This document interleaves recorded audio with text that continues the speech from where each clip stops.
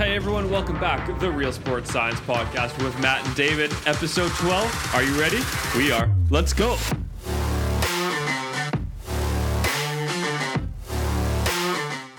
I love how we're switching up the podcast intros. Ain't nothing stays similar. I'm always dropping new things. I wasn't sure if I was gonna sneak that in there in time, but I did. Welcome back. It feels like we just did episode 11 2 seconds ago. It doesn't feel like it's been that long.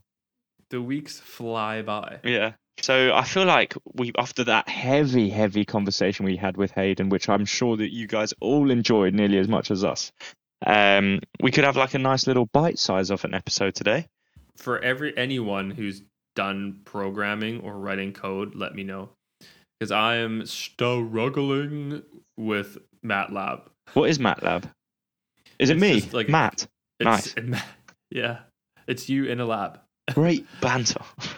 No, it's a coding software that you use as a biomechanist to be able to take data and then graph it and do lots of really cool things with it.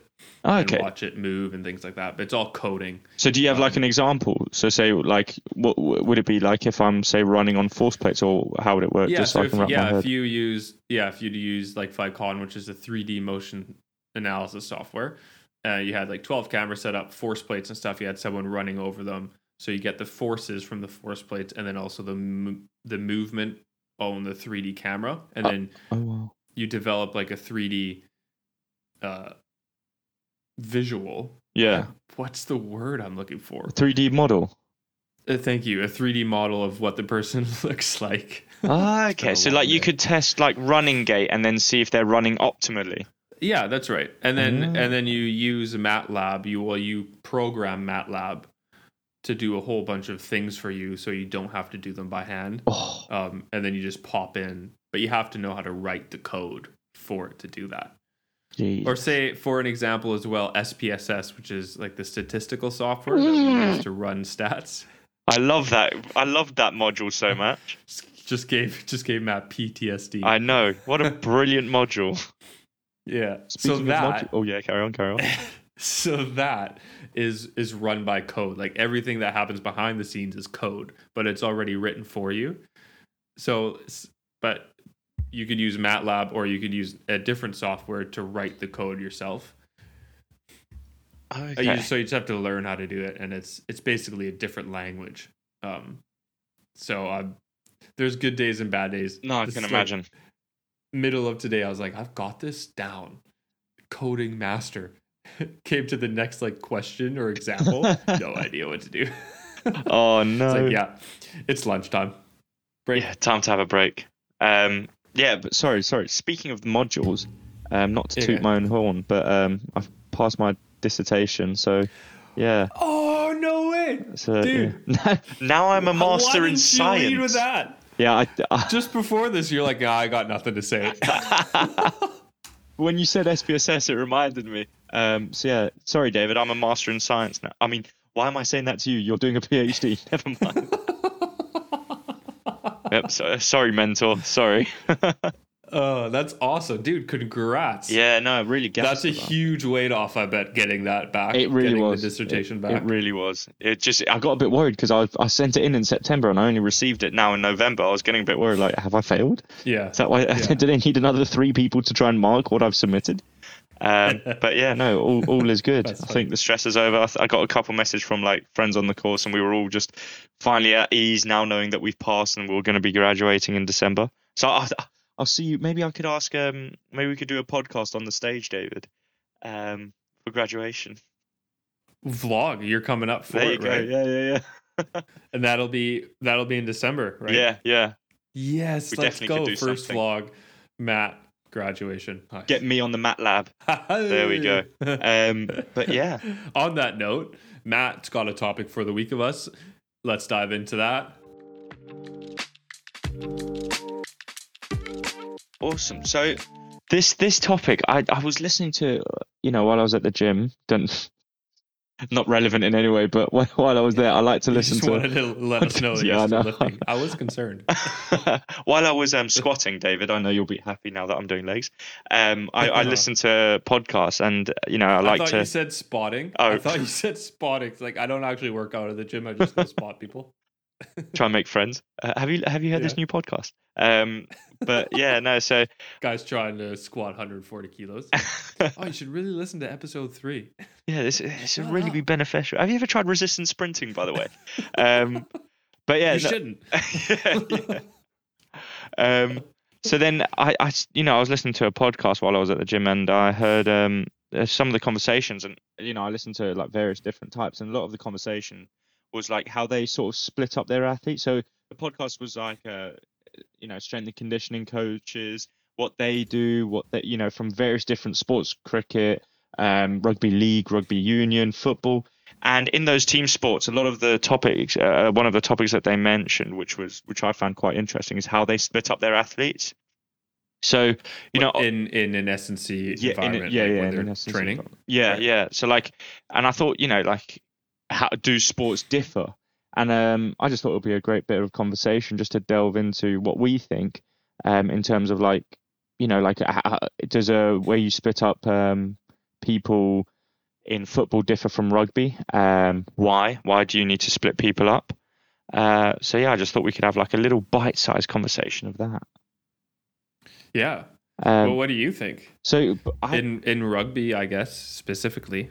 That's why, and you said specifically there, and I think that's a key word, because you do have to split them up in specific sort of positions that they have. So obviously rugby will have different physiological demands from football, as well as skill demands.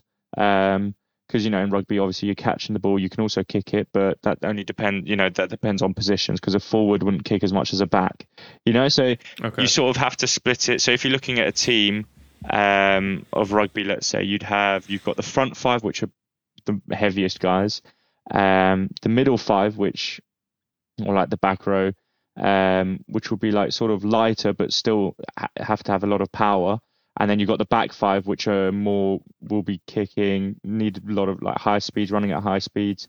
So it's just, you got to split it up so I guess you'd look at a needs analysis point of view.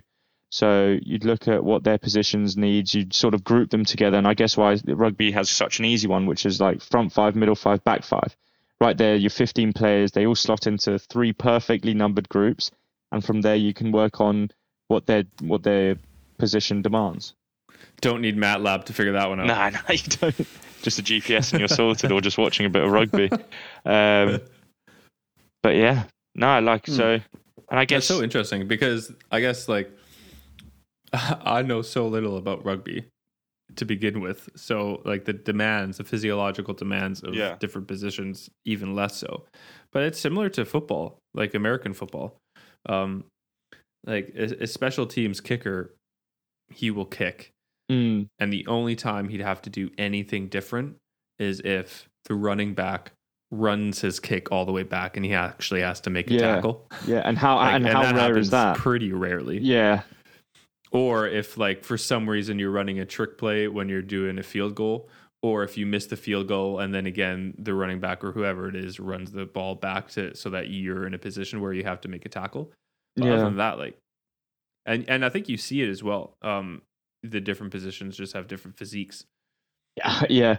Not to down kickers, but usually they have that dad bods. Yeah, but even the quarterbacks, they'll be extremely tall, and they'll probably have so like a quarterback, you'd want to focus. I'm just testing my knowledge here on American football, but you'd want them to focus massively on range of motion, how much power they can get through that range of motion, because they're only using one. It's very rare, am I right to say that very rarely you'll see a quarterback that uses both arms. They will have one arm that is favored. So yeah, well, you don't have 2 balls in your hand, so no, but they can throw. David. No, but you know what I mean. No, you wouldn't see that, and I think lots of rotational forces for them, but you don't see generally in physiques wise an absolutely yoked quarterback. Yeah, and you wouldn't see a quarterback say do a lot of bilateral exercises that an offensive lineman would be doing. Right. Where they're having to push with both their hands.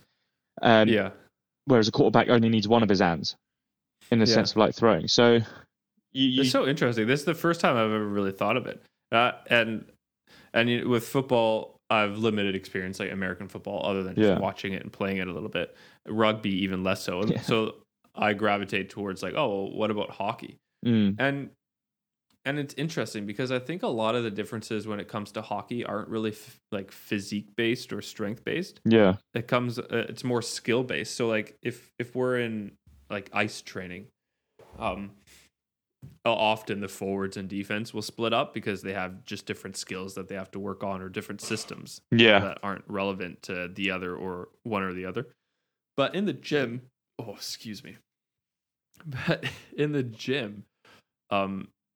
you need to be strong in the same sort of way. And I think goalies might be slightly different because they don't receive as much physical contact, or not nearly as much as players do, and they have to have a lot more flexibility. So like goalies are nuts flexible. Like I haven't seen a goalie in the NHL, especially nowadays, that can't do the splits. Oh wow. Yeah. But they still have to be they still have to be super fit and be able to basically like go up and down for hours. Yeah. All game long. But so that's interesting because I don't know if you would, if you were to be developing an S&C program for a hockey team, ice hockey team, and maybe if there's any S&C coaches out there that do this, are there differences? I would say that hockey is like broad strokes pretty similar for like forward and defensemen in terms of in the gym. And I think you might have slight differences of what the person's like overall role is in the team. Like if you're a banger and you go out and hit bodies, you'll probably spend a little bit more time developing some strength and lower body power.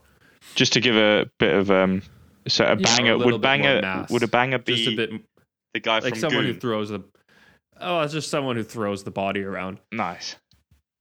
Just like you're going to want to have a little bit more mass on you, maybe. Yeah. Whereas like a skill player might not need to develop as much, but he still needs power in his legs to be able to skate fast.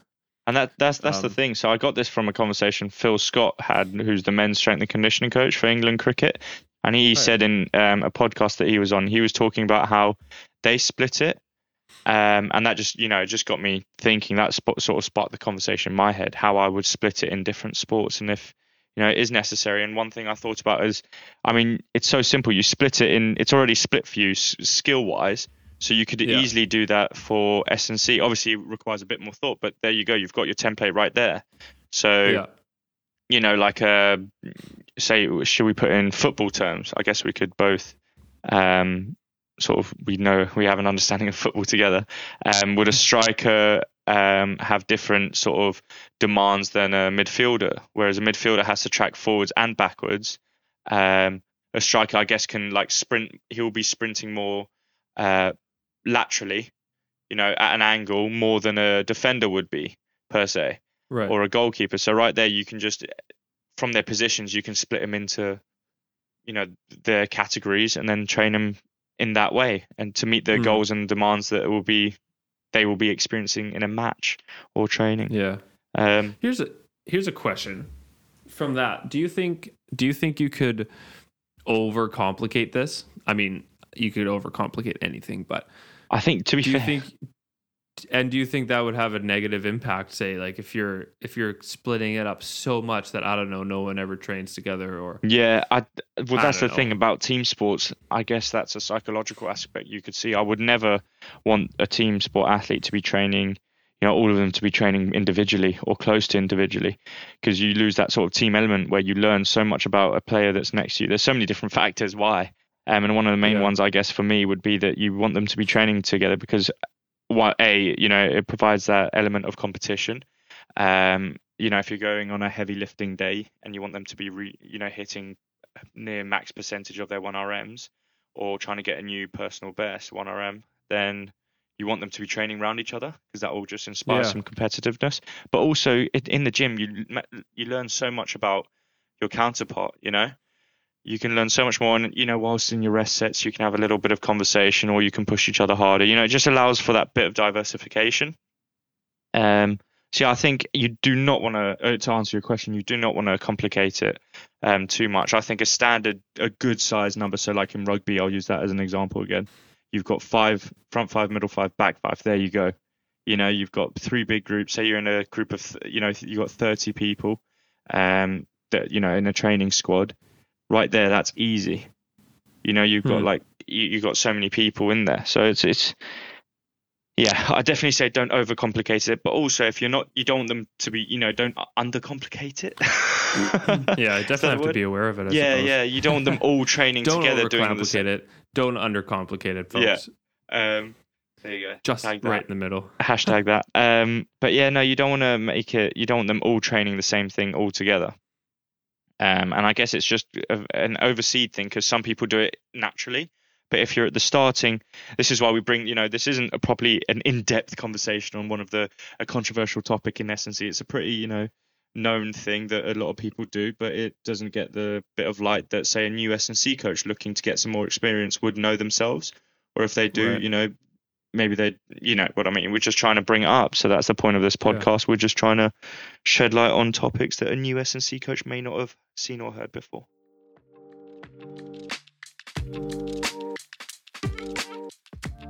Paper of the week. Paper of the week. So I've decided, and once you've listened to this, you'll have known this already, but I've decided that the name of this episode is going to be How You Can Stop Grandma from Being Run Over by a Reindeer This Christmas. Do you know that song? Grandma got run over by a reindeer? Grandma or grandma? Grandma. Oh, okay. I got those are the same words, aren't they? No, I said grammar, as in like grammatical. Oh, grammar. Yeah. Sorry. No. Grammar's not getting run over by a reindeer, although who knows? Not grandma. How, the song Grandma Got Run Over by a Reindeer, yeah? No, never heard of it. What? After this, that's your job. Okay. That's my homework. Yeah. This is a paper that I read this week, and I thought it was just interesting. Well, I've read it, actually, I think maybe in my master's, but my supervisor sent it to me, so I gave it another read. It's called, really long name, Co-Activation and Tension Regulating Phenomena During Isokinetic Knee Extension in Sedentary and Highly Skilled Humans. Jesus. So basically they took highly skilled humans, and these were high school group, so like 16, 17, 18-year-old high jumpers with PBs between 210 centimeters and 222 centimeters, which is about international or national level for that age. So pretty good. So highly skilled people. And they compared them to sedentary people, so people who just don't train, don't exercise, untrained. And there's this idea that we can't actually activate our muscles 100%. Okay. Or that some people can, and some people can, and some people can't. So this is kind of what they were looking at, and what they did is they had them sitting on this thing that's called an isokinetic dynamometer, which is basically a big torture machine. It's not. It's this big thing that basically can set how fast you can go through range of motion. So for this one, it was knee flexion. So they're sitting down and then they're extending and bending their knee. And they're strapped in, and then you tell the machine, move at this angular velocity. So it's going to move this fast into extension. And you have to push as hard as you can into it to basically see how much force you can develop at that speed, if that makes sense. Yeah, I get where you're coming from. And you test that concentrically, which is the motion when you're, so for knee extension, the concentric action is when you're extending your leg. And eccentric would be when you're being forced to bend your knee and you're trying to push against it. That's you're trying the to worst stop one. Someone from bending your knee, but you can't, and it's slowly bending your knee. That's eccentrically for your quads. So that was a bunch of words.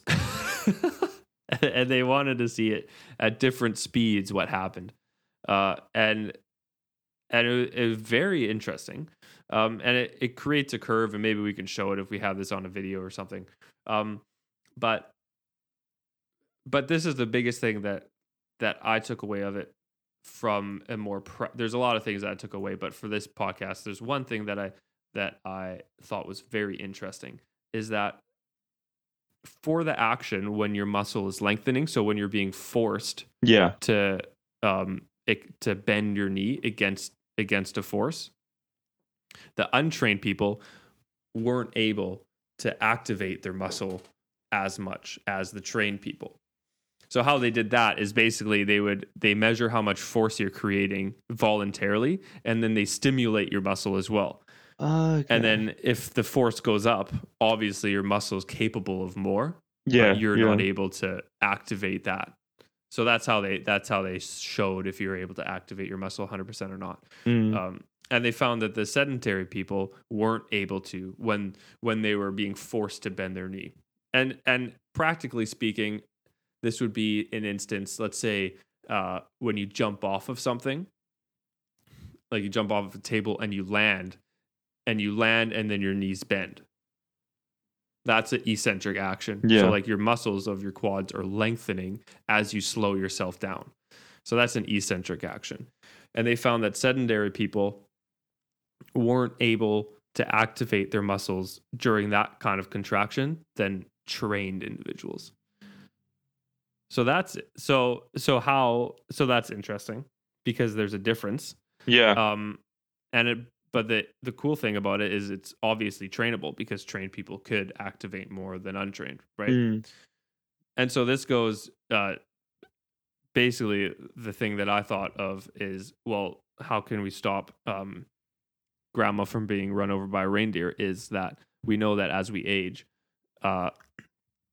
we lose muscle mass and we lose force. And often as we age, we don't train as much. And I've had lots of conversations with people saying it's very important as you age to start resistance training.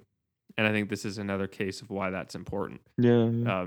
Because say take, for example, if you fall off of something, say a table, I don't know why you're on the table in the first place, but say you fall off of it, or say you stumble and you reach out your foot to catch yourself. If you don't have enough, if you can't activate your muscles enough to catch yourself as your foot hits the ground, you're going to fall. Yeah, because you aren't able to activate your muscles quick enough or strong enough. And would you say that gap is due to like sort of familiarization of those activities? So say like being able, by resistance training, like majority components of the body, through years of doing that or even picking that up, will be more beneficial due to the muscle familiarization and the rebuilding of the muscle. You're able to do that better than others. I don't know about familiarization because I don't think you ever like practice falling, but I mean, maybe you do. I mean, I do, David. I do. I'm waiting till I'm 80. But what? You just push me. Yeah, the best faller in the country. Nice. The best faller in the country. Yeah, that's hilarious. But so I mentioned that as you age, you lose muscle mass. The really cool thing about muscle quality is it doesn't know age. So there's this other study that they looked at muscle, so an MRI of an 80-year-old who trained, an 80-year-old who didn't train. I don't know the age, but older, say 80. So an 80-year-old who trained, an 80-year-old who didn't train, and then a 20-year-old who trained. Okay. And they looked at basically the quality of the muscle on an MRI. And between the 20-year-old who trained and the 80-year-old who didn't train, there was a big difference, both in muscle size and also like muscle density. And with that determines muscle quality? Are those the determinants? Muscle quality or force production, strength, whatever. Okay. But the cool thing was between the 80-year-old who did train and the 20-year-old who trained, the 80-year-old's muscle was smaller because that's something we can't help. Yeah. Is muscle decrease as we age because our body just can't produce proteins as fast and all that other kind of stuff. But the muscle quality, so that the density of the muscle and how the muscle itself looked on the MRI was the same. Oh, wow. So as far as muscle function, you might not be able to be as strong, but your muscles can function to the same level if you train them to, as they did when you were younger. And that's really exciting as well because you can change it. and I think, I think of my grandparents who aren't spring chickens as they used to be, and you're always worried about them falling down and hurting themselves. And often I think we can think, oh, well, there's nothing we can do about it, but there really is. Yeah. And so if anything, this paper here really shows that that's something that's trainable. The ability to produce force, especially in that eccentric action. So like catching yourself from a fall or something, which unfortunately is just a fact of life as we get older. We're going to be stumbling more. Our coordination isn't going to be as good. And we need to make sure that we're putting ourselves in a position, or putting grandma into a position that she doesn't fall and get run over by a reindeer. Nice. No, I mean that's I actually really, really, like that, because normally we focus on a sort of the elite athlete, and I really like how we brought in, the general population, the aging population that's out there. So yeah, I mean, we're branching to another audience now. Hey, David. Yeah. Get them listening in. Right. Yeah. No, I guess because we do want to make it. I think I was thinking about this as well, and you just summed it up perfectly there. We get so stuck, I think, sometimes in where we work, and especially if you work in performance sport, you forget that there's a world outside that even though your specific research is on performance sport, or your job is, the things that you learn there and that you find out can be, used in other contexts. Yeah. I mean, just even trying to start resistance training whilst you're young as well. I think I'd like to see a study to see how, someone who has been consistently resistance training since they were, in their 20s, to how they are doing with their quality of life and standard of life is definitely when they're older compared to someone who hasn't really. Yeah, because we can't get rid of the eventual decrease, like in bone mass. But can we put ourselves density in better positions in the future? Yeah, but we can get it. Yeah, exactly. If we can increase, the peak that we hit. Yeah, it's going to take longer to get us, depending on our lifestyle. Say we maintain the same lifestyle. Yeah, then we can slow down the degression that comes naturally with age. And I think that's really important as well, because some older people who haven't resistance trained, maybe they're thinking, oh, like it doesn't matter anymore, Yeah. But our bodies are so unbelievable at changing and adapting to stimulus that we give them, that even if you're 60, 70, 80, you can make significant changes that can really improve your quality of life and decrease the risk of you falling and really hurting yourself. Yeah. So get out there and train. Yeah. And if you're listening to this and you are someone, or someone who's in that position, but you just don't know where to start, it can be really daunting, especially if you're not coming from, a training background. Like, get in touch with us. Of really easy exercises, how you can get involved, and get some resistance training even in just your everyday life. Even you don't have to leave the house. Get your granddaughter, get your grandson, or even get your son or your daughter, and get them to take you to the gym as well. Yeah, just like fill up a couple of like gallon milk jugs. There you go. 4-liter milk jugs with and get water. to curling. Yeah, exactly. But yeah, no, that was really great. Thank you, David. Love that paper. We should rename this podcast "Get Your Grandparents Ripped." Yeah, there you go. Yeah. Job of the week. They will be posted on the Instagram. So we're trying to make that little connection. So if you are looking for jobs, and you are listening to this podcast and you have yet to check out our Instagram, there you go. Now's your opportunity. Check out our Instagram, and there you'll find the job of the week. Or jobs of the week. What's the Instagram called, Matt? RSS Podcast, all lowercase. All lowercase, RSS Podcast. If you search the Real Sports Science Podcast, it should come up as well with our picture there. There you go. Tip of the week is get to training no matter what age you are. That's the tip of the week. Get to training.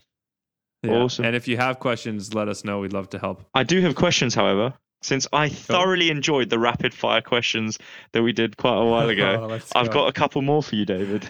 Oh no. So these make me nervous. I've got 5 questions. Okay.